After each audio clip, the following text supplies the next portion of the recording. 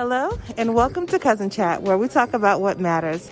I'm your host, Donna Pazant, and today, what matters is Greek life. Yes, we are right here, live at the Logan Center. My chapter, Delta Sigma Theta Sorority Incorporated, is having a toy drive, and people who have come to drop off some toys, they really showed out today. But right now, standing with me, I have an AKA with me, and I have an Omega Man with me. And so I figured I'd take this opportunity to just talk about Greek life and some misconceptions about it.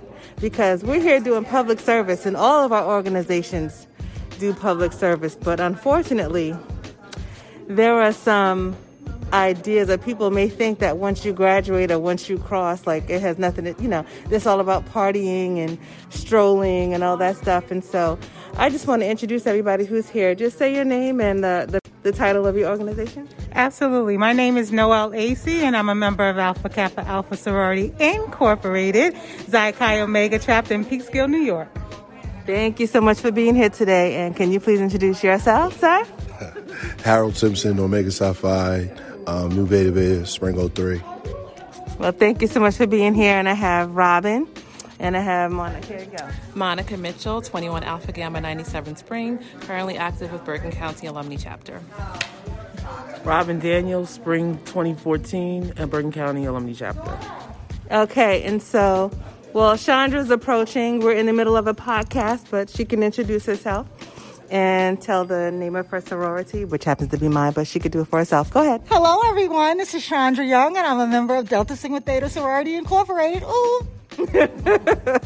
Okay, so we were just here having a conversation, and we were talking about, the different misconceptions or misperceptions about being in a sorority or fraternity. So what are some of your thoughts about that?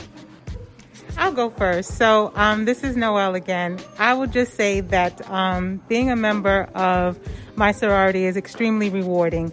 I do it because it is what I feel is my debt to God for being here on this earth and my payback to giving to the community. And I absolutely enjoy it. So Harold, what are you thinking? I think the best thing about being part of this organization is the community service, giving back to the community. I think that Greeks, we kind of forget about what service is and think about, especially some of my frat brothers thinking about hopping and being in parties and stuff like that, and just realizing what the founders have put forth for us is to do service and give back to the community. I completely agree. Monica, what are your thoughts? I would say one of the misconceptions is that the service ends after undergrad if you pledge undergrad. Mm-hmm. So I would definitely recommend for anyone who pledges an undergrad to join a graduate chapter, continue with the service, and Thank you. I think some of the misconceptions are that we party all the time. We definitely don't do that. We're definitely community service. So we want to reach out to the community and help uplift everyone else. Mm-hmm. Definitely. And I think some people who are not really aware of what sororities and fraternities are about, they sometimes ask me, so wasn't that in college? Like, you're still in that? I'm like, yes. It's a lifetime commitment, And I think that if more people would actually do their research instead of just making assumptions about what we do. Now, in terms of the partying, it does happen, but it's more to it than that. It's like he said, and I said, and we all said, it's a commitment. You do it for a reason. Now, some people may do it or become members for reasons that are not necessarily, upright or whatever you want to call it. But the ones that do, it does not end once you cross, whether it be undergrad or grad. Service is service, and that's what we're all here for. Does anyone else have anything they want to add, like while we're talking about this? I just want to say that I've heard comments as such as that, but more from people or communities of non-color. And when I get comments like that, I use that as an opportunity to educate those communities for what our organizations do, empower them, what D9 is about. Mm-hmm. and ways that they can go about supporting and becoming actual allies. So that's the prime opportunity. When you get a comment like that, that's when you should step in as a member of any of those organizations and say, no, this is what we do. Right. Even if you've got like a short spiel of how you're going to do it, so that you just kind of kindly cut them off, but educate them at the same time.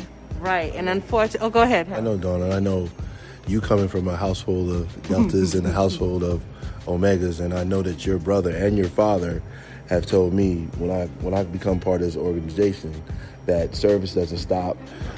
Being a mentor to these young men in the community never stops. You never stop giving. You never stop. You always remember what the founders and what they founded this organization based upon, that to always remember that you have to do service in order to keep your commitment to this organization. Yeah. And your dad and your brother, paved the way for me. So yeah. I'm sure they did. Oh yeah, yes, they did. They paved the way for me. Yes, in many ways. Okay, we okay with the many. But I think another thing that's bad for Greek life representation is what they show in movies sometimes. It is so not accurate, at least not for the ones that we are talking about right now. They make it look like it's I don't know, like it's just unfortunate for people who don't know. Very fictitious. Absolutely. Right. I would say that we stroll, and hop, and, we do all these fun things, but really it's about, like, the sisterhood. We really are, Delta Sigma Theta Sorority Incorporated really is a sisterhood. We get along. Sometimes we may disagree, but at the end of the day, we all come together for the common good of the sorority. And I would say also to keep in touch with your spesh.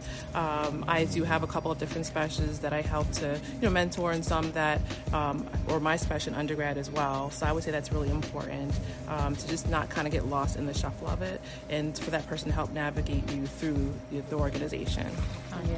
I totally agree.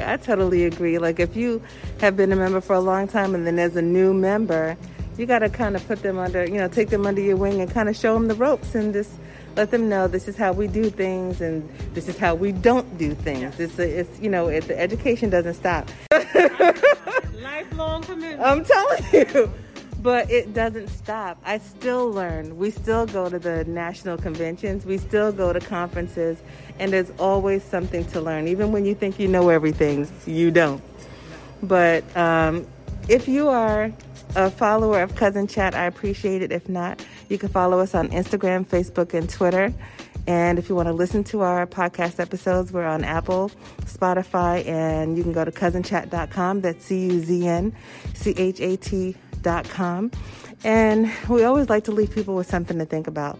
So for me, the takeaway today will just be to not make assumptions about Greek organizations or any organization, and, do your research so that you can know for yourself.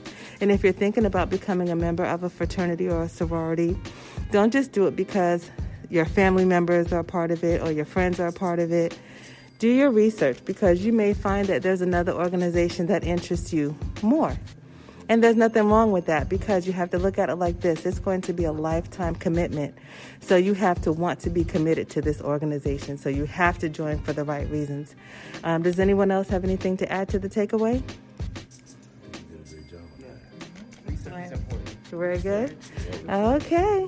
So until we come back to our next Cousin Chat, I'm Donna, Noelle, Robin, Monica, Harold. Okay, that's it. Thank you. Be blessed, everybody. Bye-bye.